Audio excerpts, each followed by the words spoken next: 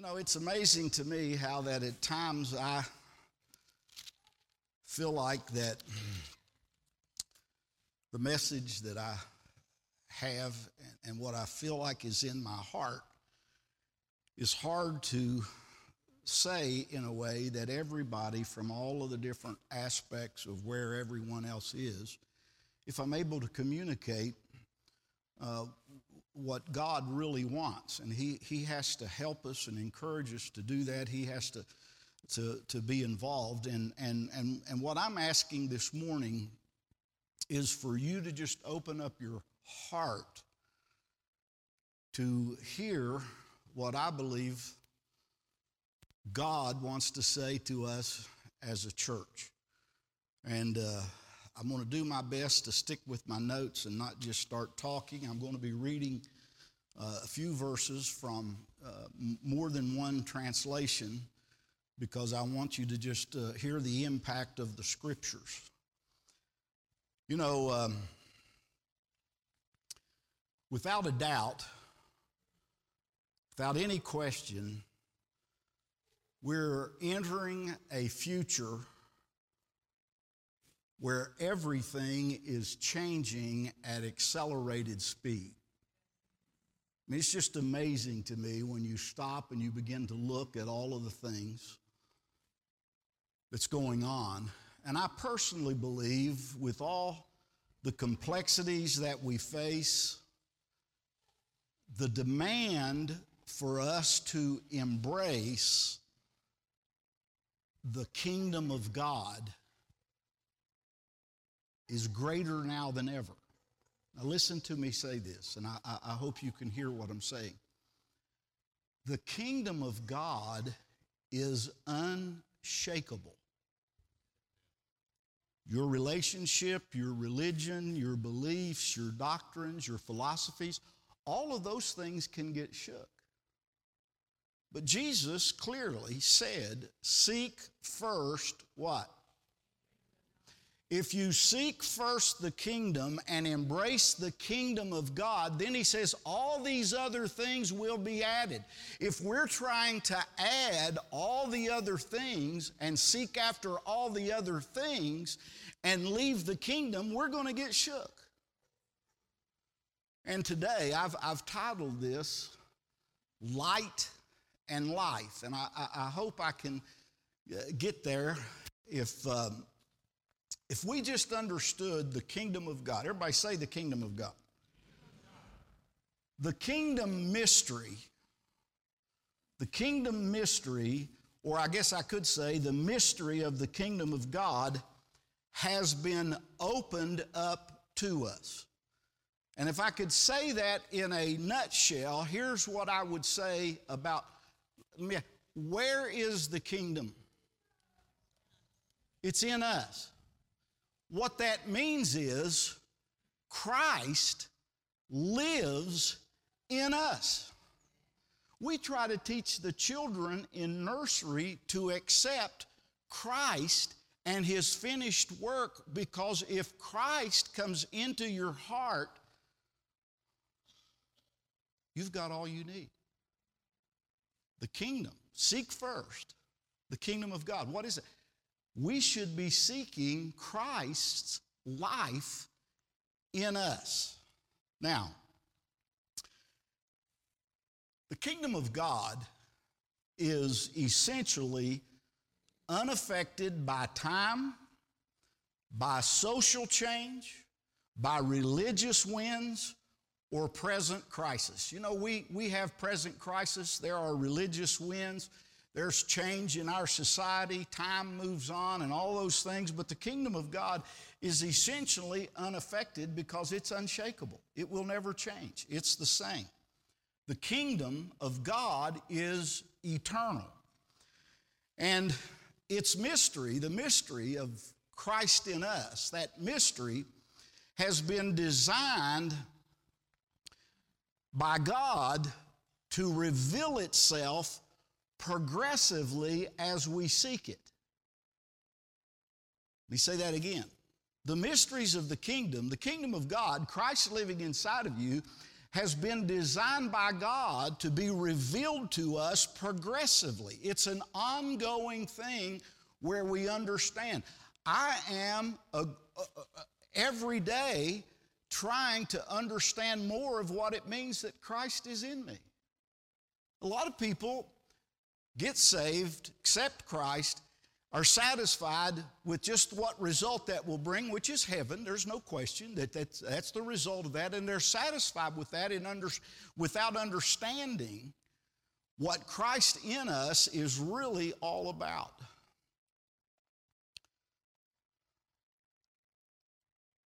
What's happening in the world today is not a mystery to Him. God's not shook up about the world situation.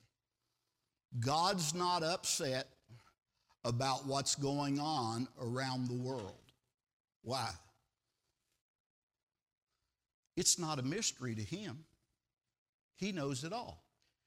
We get upset because it's a mystery to us and we can't figure out what on earth is God doing, what's happening, what's taking place. Now, if we understood that our Heavenly Father, God the Father, is our own Father, we have become a child of God, we have accepted Christ, we were born of God, and Christ has come into us, and He is now our Father, and I really, really believe that He owns the future. He owns the future. He is prepared. God is prepared to walk with us into an uncertain future with understanding, with protection, and most importantly, and hear me say this today, with the fulfillment of our callings.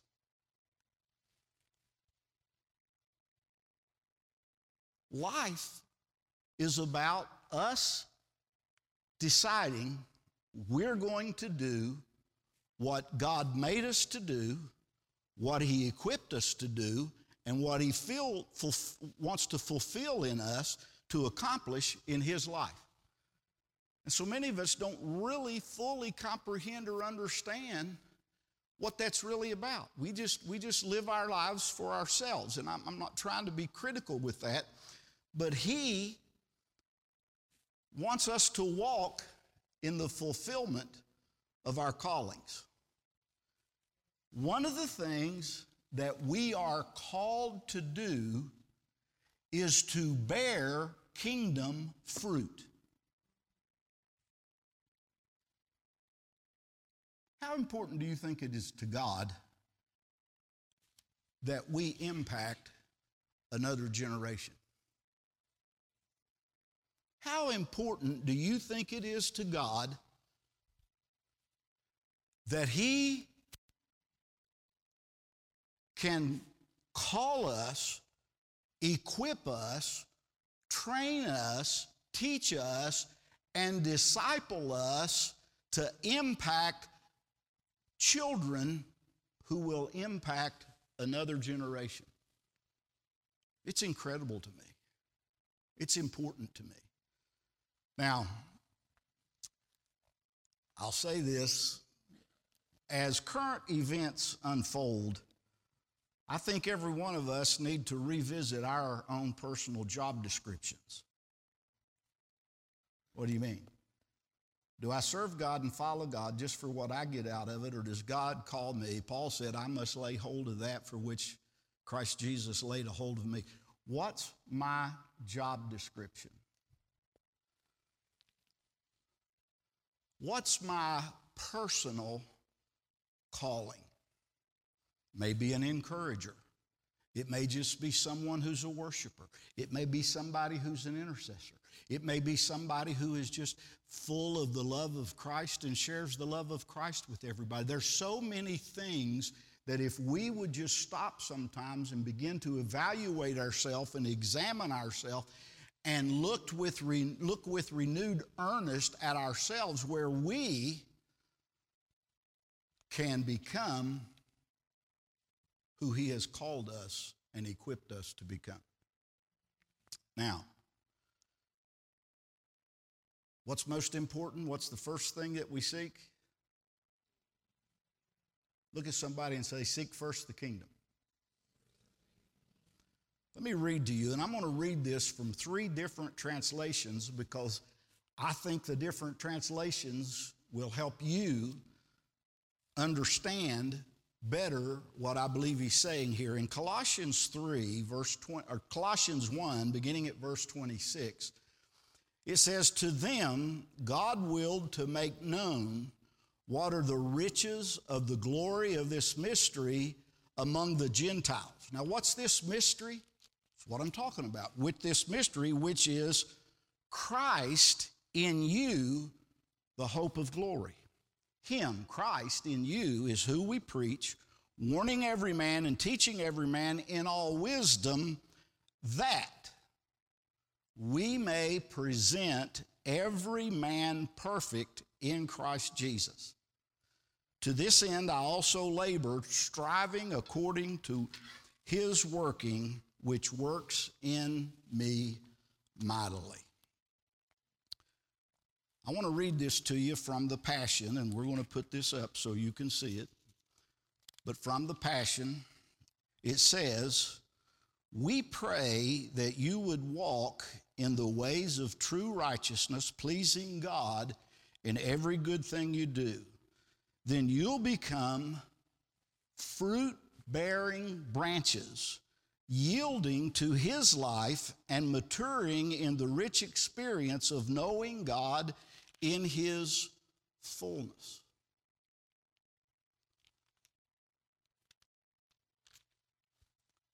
Read the wrong verse. That was good too, wasn't it?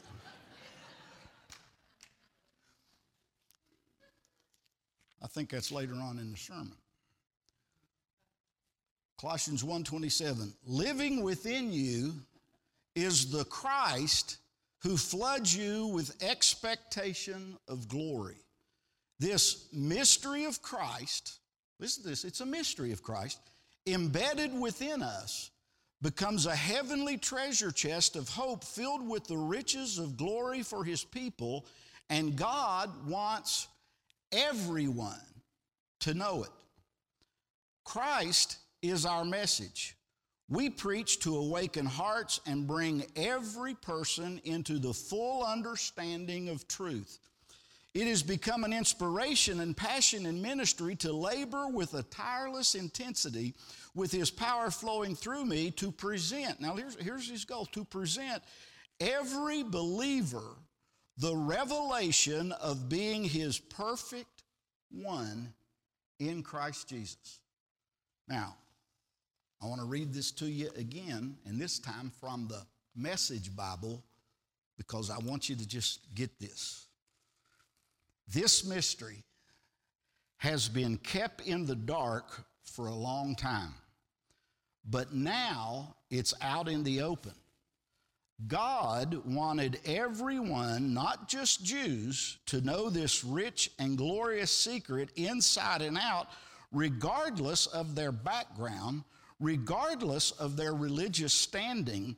The mystery in a nutshell is just this: Christ is in you. Y'all understand? This is the mystery in a nutshell. Christ is in. Matter of fact, look at somebody right now and just say that to them. Say, Christ is in you. Will you do that? Christ is in you. So therefore, you can look forward to sharing in God's glory. It's that simple. That is the substance of our message. We preach Christ, warning people not to add to the message.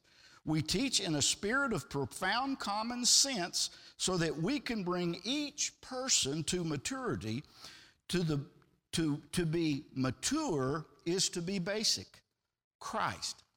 No more, no less. That's what I'm working so hard at day after day, year after year, doing my best with the energy God so generously gives me.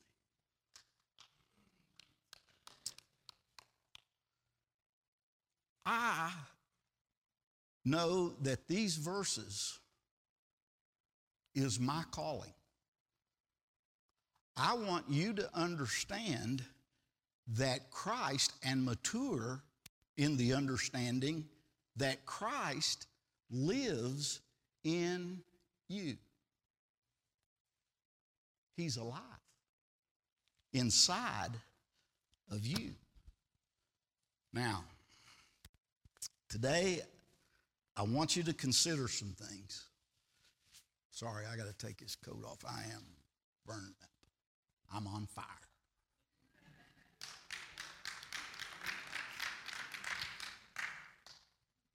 Because Jesus completed the work of restoration, and he has completed the work of reconciliation. We've been reconciled back to God.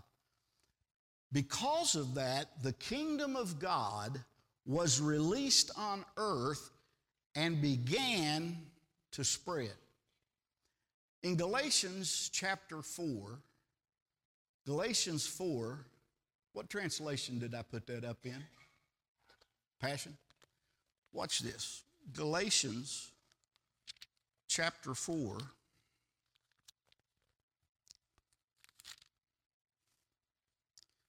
Beginning at verse 4, listen to this.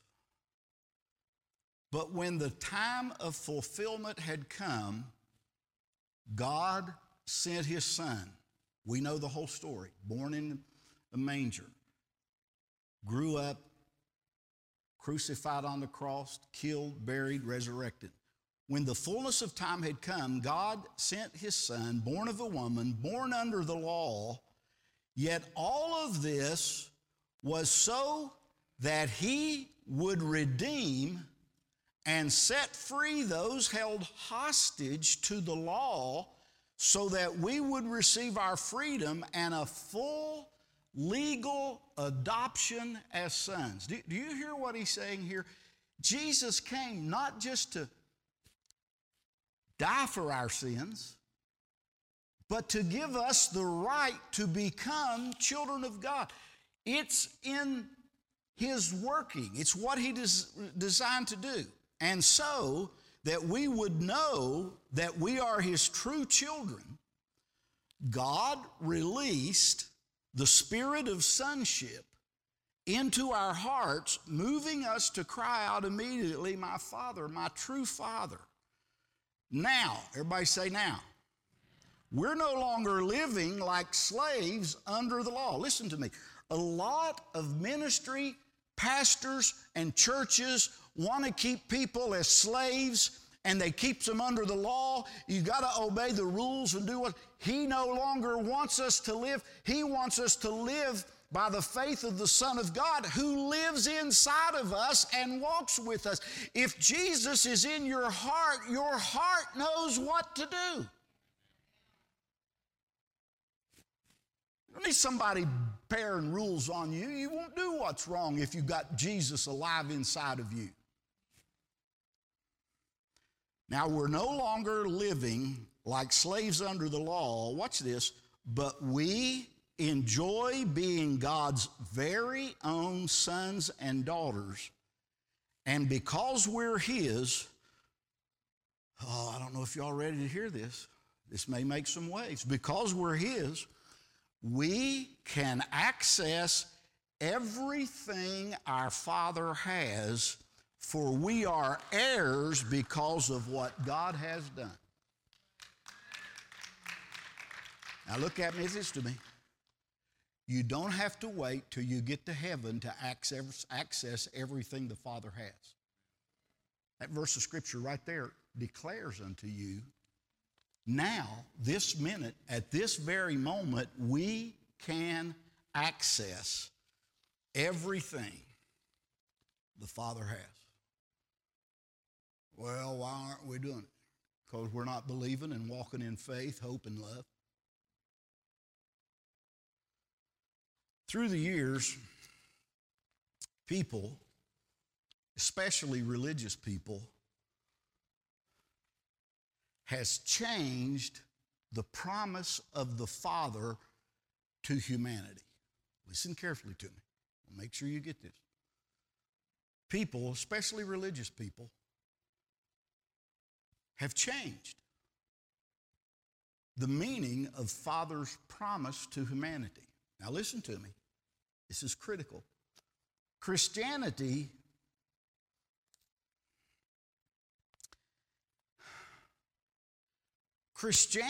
has become the celebration of what Jesus did instead of a reception of why he did it.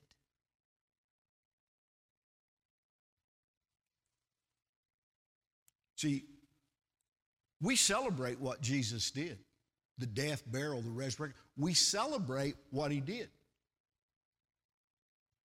But we're not receiving why he did it.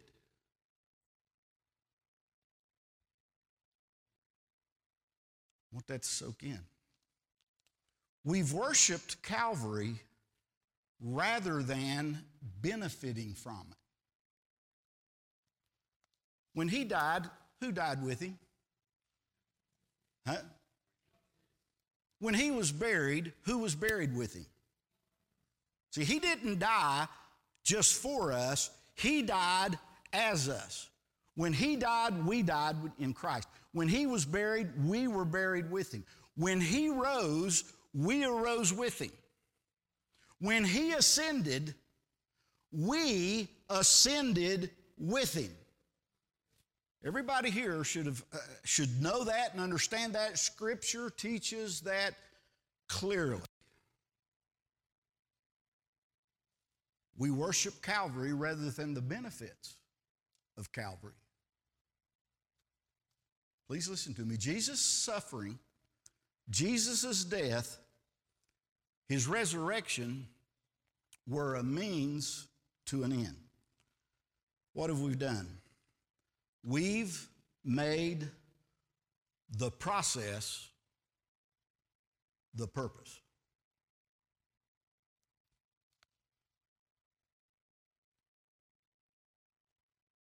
See, Jesus died,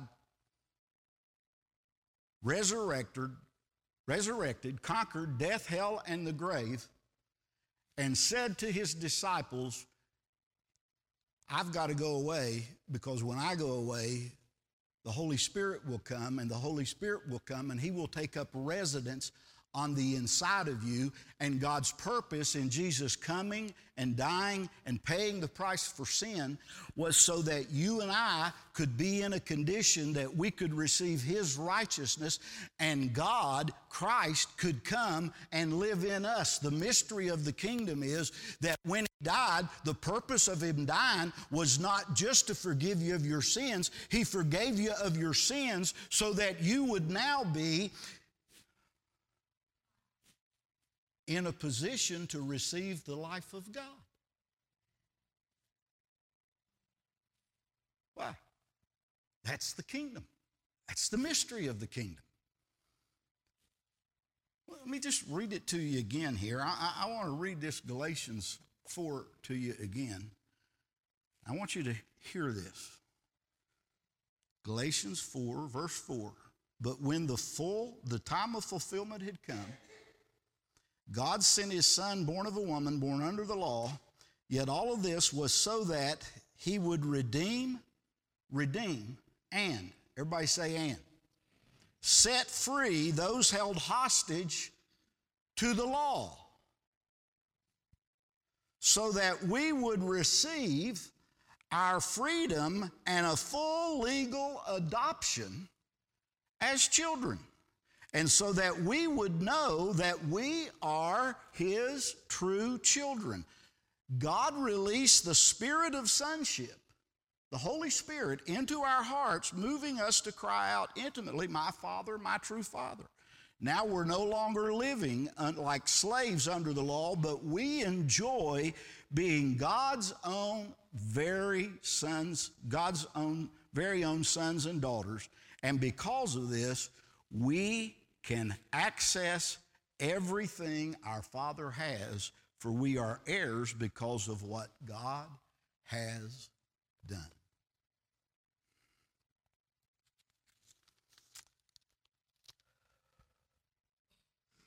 So this is telling me that in order for us to access everything that God has done, we need the spirit of sonship, the spirit of his Son, the Holy Spirit, in our lives as a part of us. We need to understand that he came and paid the penalty, the price of sin, so that his Spirit could come and take up residence on the inside of us so that we could be free to be children of God. Born of the Spirit. Born of the Spirit. Let me just quickly read you a few verses. In John chapter 3, verse 3, it says, Jesus answered and said to him, most assuredly I say to you, unless one is born again, he cannot see the kingdom of God. What are you saying? How are you born again? Your spirit becomes born by his Spirit, and the Holy Spirit comes inside of you. Look at verse 5. Most assuredly I say to you, unless one is born of water and the Spirit, he cannot enter the kingdom of God. John 1, chapter 1, verse 12 says, but as many as received him, Jesus, to them he gave the right to become children of God, to those who believe in his name, who were born not of blood, nor of the will of the flesh, nor of the will of man, but of God. Over in 1 Peter chapter 1, 1 Peter chapter 1, verse 23, it says, having been born again, not of corruptible seed, but incorruptible, through the word of God, which lives and abides forever. 1 John chapter 4,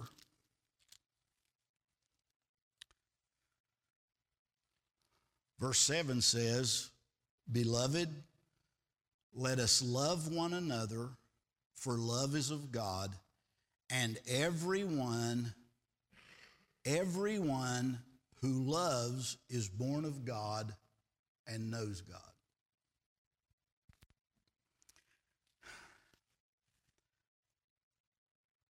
For the next couple of minutes, I want to try to focus our attention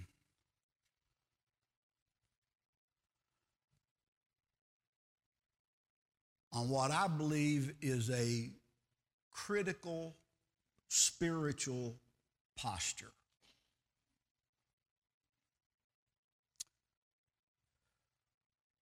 If I'm going to face the future, and I'm going to focus on who God called me to be and what he placed me here on the earth for, and why he placed me here, and he has a calling and a fulfilling that he wants to do in my life, what's my personal responsibility to abide in him in order to face the future?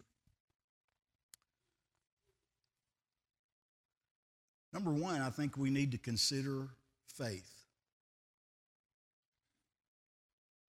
Faith. What do you mean, Pastor, when you say faith? Let me ask you, do you really believe and have faith that God is our Father? Pastor, you mean to tell me that you believe God is our Father? Yes, he is. Believe that with all my heart. Every one of us who have accepted Christ, he made us his children. I've read you scripture after scripture about that. Here's something else you need to have faith for. Regardless of the happenings that's going on, he is good. God is good.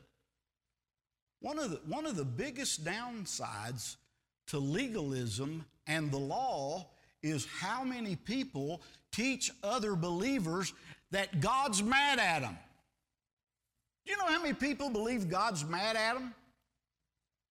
Look at me. He ain't mad at you.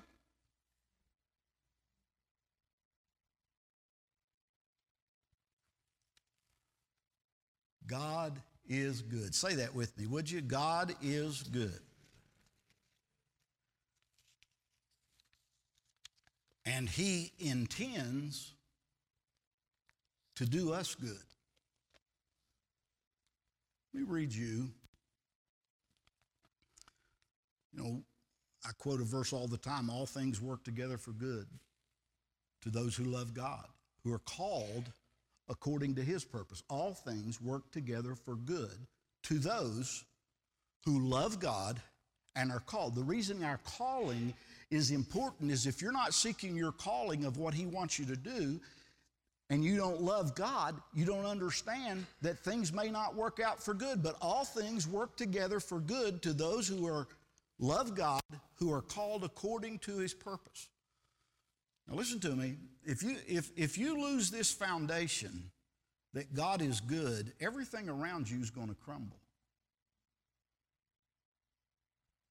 Say one more time with me. God is good. In Luke 11, beginning at verse 11, I'm reading this from the Passion. It says, "Let me ask you this. Do you know any father who would give his son a snake on a plate when he asked for a serving of fish? Of course not. Do you know of any father who would give his daughter a spider when she asked for an egg? Of course not. If imperfect parents know how to lovingly take care of their children and give them what they need, how much more will the perfect Heavenly Father give the Holy Spirit's fullness when His children ask Him?" Do you know what this tells me? God is good. All the time He's good. Well, there's some things happening in my life that just ain't so good. That don't make God bad. Besides having faith, we need to have a little hope. Listen to me. My hope is not in me. My hope is in the Lord. Our hope has to be centered on Christ. There's a lot of mornings I get up and I'm examining my life and I'm talking to the Lord, and I say to the Lord, I sure hope you can do something with Stuart Farley. Stuart Farley can't do much with Stuart Farley. But my hope is not in Stuart Farley, because Stuart Farley has tried all kinds of things, but I keep having hope in Him. And it's amazing to me what I see Him do in my life. It's amazing what I see Him accomplish. People come up all the time and say, "Boy, I tell you, you really did this great. You really," and I had nothing to do with it. What do you mean? Our hope is in the Lord. You know, I don't have time to go into it, but Christ asks us not to allow anything or anyone to offend us or cause us to stumble. You can't get your eyes on people around you. You can't look at other people's failures. You can't see people in the natural. You can't look at what's going on in our world and not let it affect you. You got to keep your eyes on Christ. Now, I'm going to make this statement. I want you to, as the mystery of Christ in us, as this mystery deepens, the cost of discipleship increases.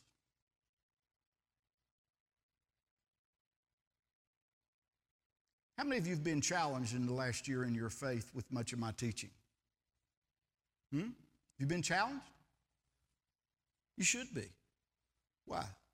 If you're not challenged, you're not growing.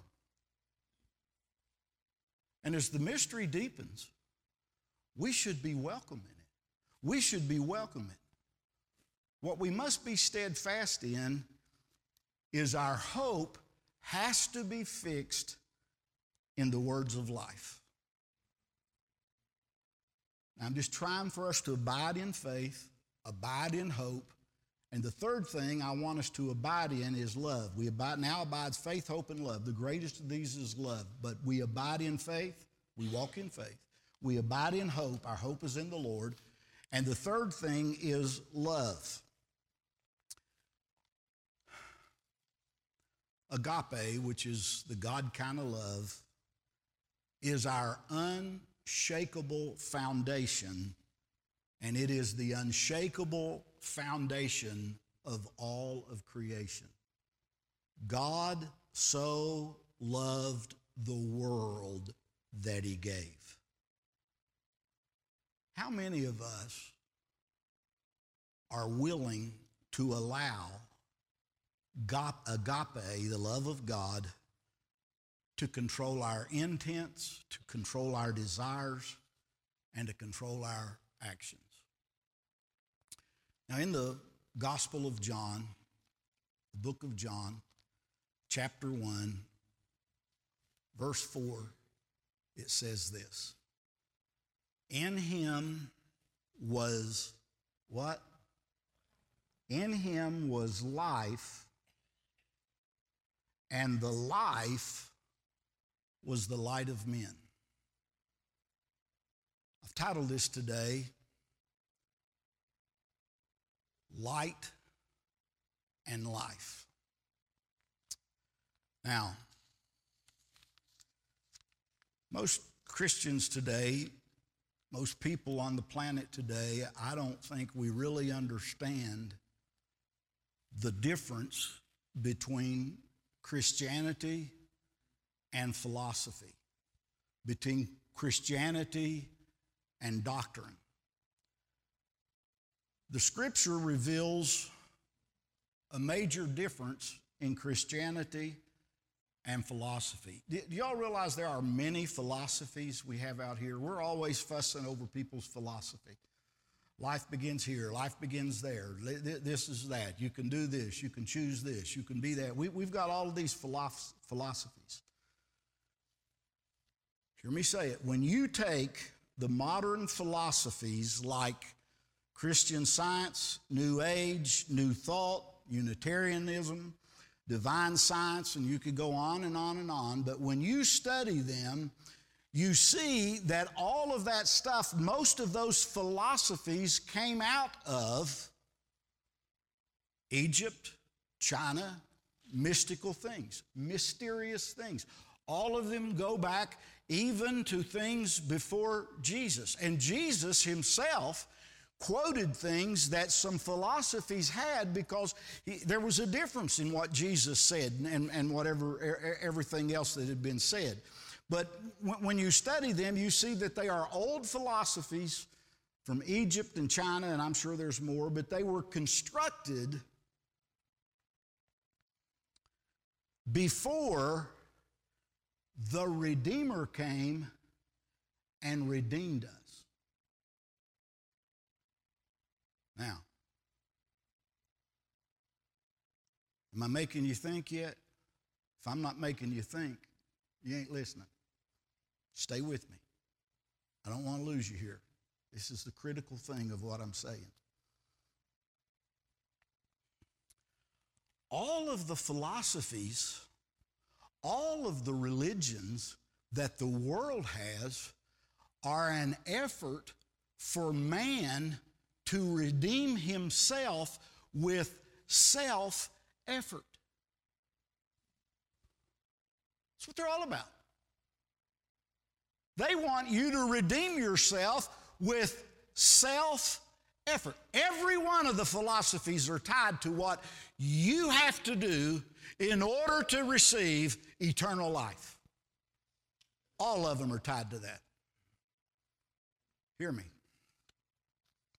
The difference between philosophy, and I'm going to say it this way, the religion of Jesus Christ, the difference between philosophy and the religion of Jesus Christ is in this scripture right here that I just read to you.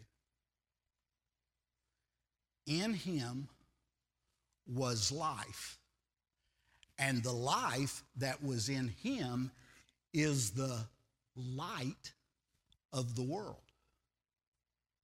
Now follow me just a moment. How many of you enjoy learning new things? All of us love receiving light. Light is seen, it's not heard. Light is demonstrated, it's not articulated. A lot of people enjoy getting illuminations, seeing things, going, aha, getting all kinds of things. But there's a difference between light and life. Look at me, listen. Philosophy is light.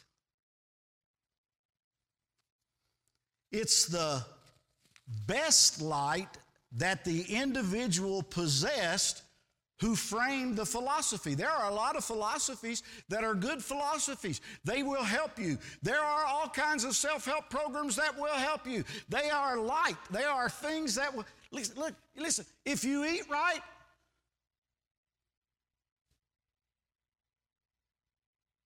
you'll live longer, unless you're killed in a car wreck or some other way. All kinds of, how many know how many books there are out there on how you live for life? Now watch. Light is great, but light is not a life giver. In Christ was life. Now,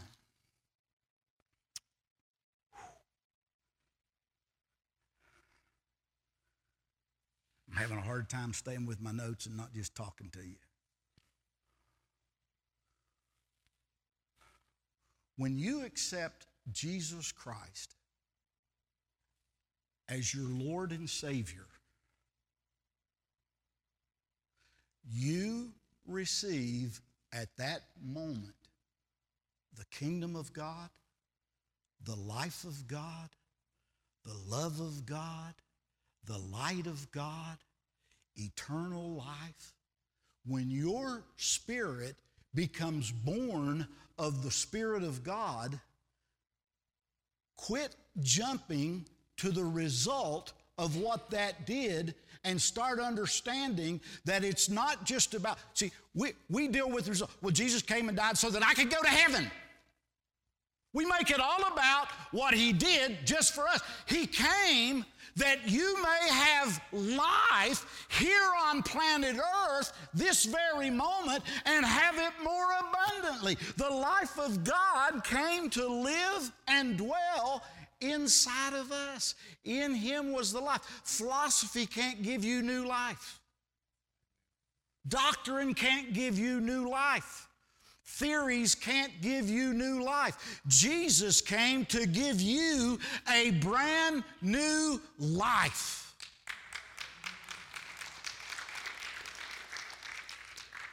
His life as a child of God right here on planet Earth. We are God's children. Oh, I realize that I'm making some waves in some people's minds. Pastor Farley, what are you trying to say? I'm trying to say more than you really think I'm trying to say. About to show you here. Everybody okay? What do you mean? When the life of Christ comes into us and his life begins to live inside of us, we're quickened by its power, and by the grace of God, we now have the life of Jesus in us. What are you saying? We have eternal life and we have eternal light. Now hear me say this. many philosophies have light. They just don't have life. The words of Jesus have a content that is not in philosophy. The content is the life of God. In him was life, and the life was the light of men. Now, I hope you understand, we've got to be redeemed and saved from sin's power. And if there's any question about what I'm saying to you, this next verses that I read to you are going to totally quench that. In 2 Peter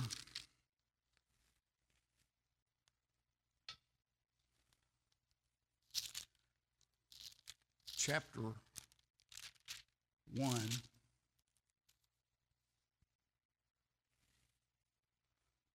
verse 4.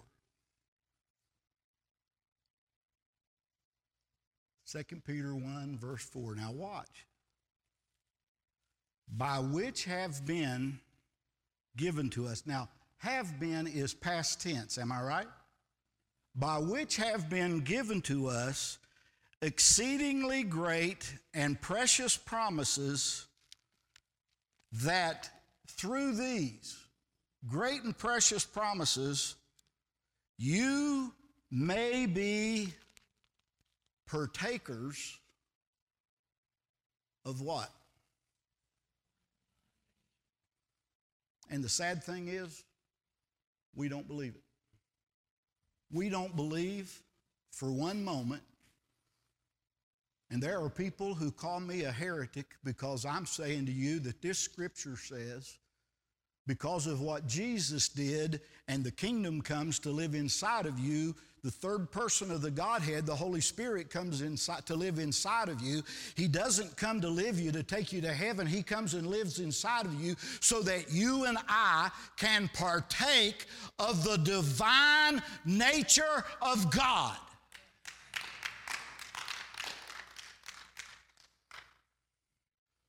My daddy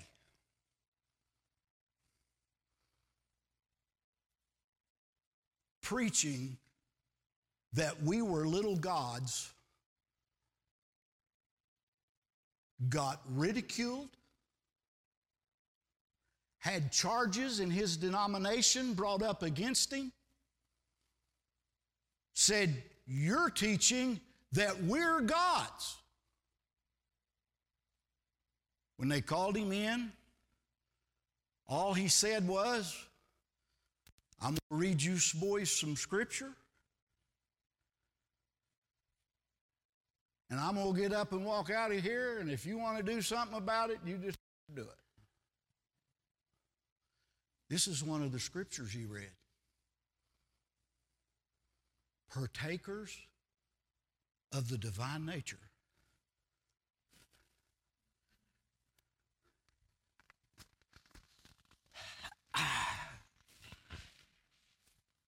That's just too good to be true. Huh? What do you think? That's too good to be true. Are you telling me that little old me, just a sinner saved by grace, can partake of the divine nature of God? That's what God said.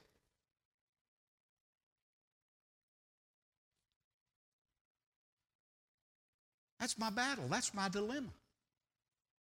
I am praying and laboring like the Apostle Paul was for the body of Christ to mature to the place where they grow up as spiritual adults and spiritual children of God, where they quit living flaky lives about where they're going to go when they die, and they begin living the life of Christ and the life of God right here.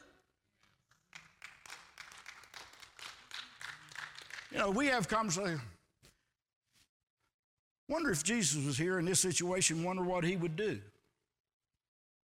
If you knew, would you do it?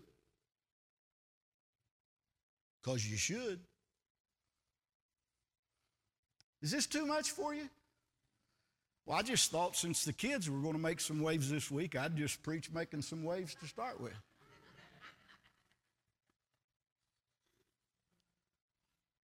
What if what I'm preaching is true? What if this is true? Now, I want you to understand, I fully believe it is. Well, Pastor Farley, I've been taught my whole life, and it's just how I am. It don't happen until we get to heaven, when everything is over, when everything is done. We're going to go up there, and then we'll be like him, but we can't be like him now. Why? Where does he live now? Who is the body of Christ on planet Earth this very moment? Who is the body of Christ? We are. I can just hear it now around town. Oh, Farley, he started teaching that tithing stuff because he wanted everybody's money. Now he's teaching everybody they're going to be like God. Well, good.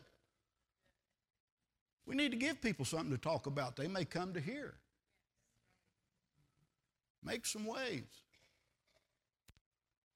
Wonder what would happen if we had a child who grew up to really believe that he could partake of the divine nature of God and everything that Jesus said. Jesus said, the works that I do, you will do also, because I'm going to the Father, and the same Spirit that is in me will live and abide in you, and you can do the same works Jesus did.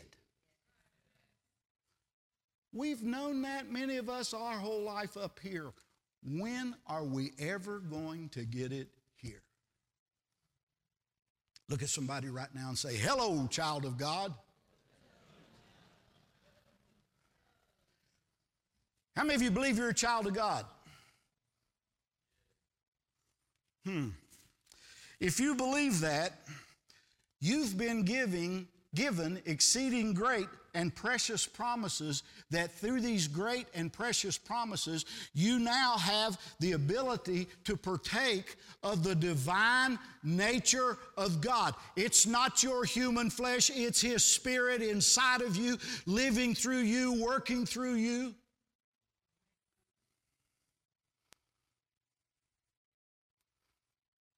Well, Pastor Farley, this is just a little bit too much. I'd rather us go back to just playing church.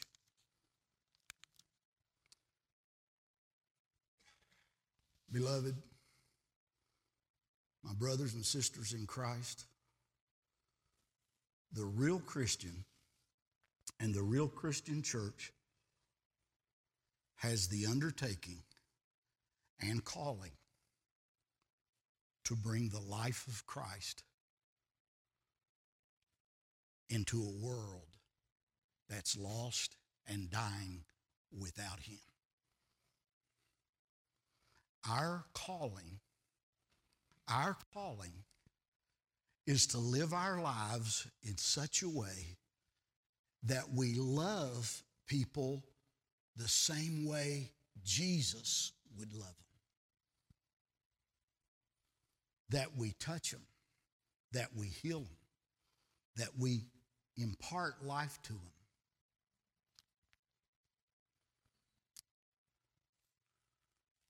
Seek first the kingdom of God, and whose righteousness? Whose righteousness? What am I seeking? I'm not seeking my righteousness. Philosophy always has self-help ways of what you can do to be like Christ. What you can do to improve your life. What you can do to do certain things. Seek first the kingdom of God and His righteousness, and all these things. Let me illustrate it again. I did it last week. Dave, come here. Jim, come here.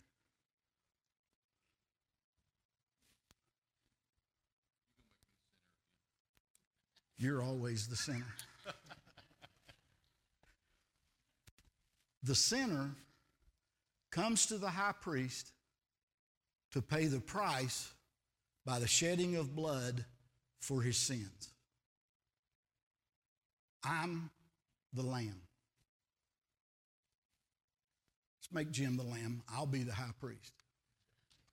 Jim's the lamb. What are you here for? Pay for my sins. Pay for your sins.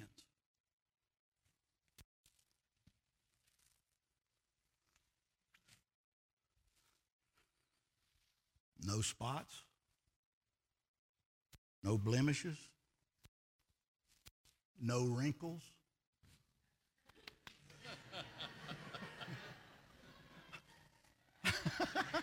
They're dimples. Dimples. This lamb is without blemish. I will accept the sacrifice. Here's what I want you to notice.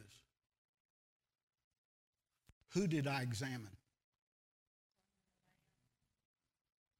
It's irrelevant to me what the man who brought it looks like or is. Jesus is the Lamb of God who offered his blood for the sins of the world. You can have all the knowledge you want, all the illumination you want, everything that you want. God's not looking at you. It's his righteousness that you and I have. This man has the righteousness of the Lamb. Thank you,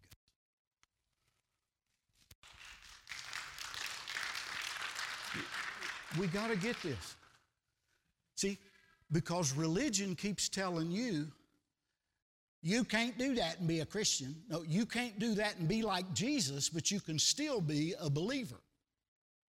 See, we're not getting it. The reason we don't try to sin is because we're trying to be like Jesus. We're trying to let Jesus' life shine through us. It has nothing to do with whether we go to heaven. We go to heaven because of the Lamb. Well, I got to add something to it. Pastor Farley, are you saying I can live like I want? If he's alive in you, you want to live for him. But we make it about the rules. Oh, you got to go to church, you got to pay your tithes, you got to live right, you got to love your neighbor, you got to do this, be good to those. And we start giving the orders. Instead of getting up every day and say, I want Christ's life, the Christ who lives in me. I want him to walk with me, talk with me, work with me, live in me, shine his light through me every day of my life. I'm not trying to get you to see me. I want you to see Christ in me.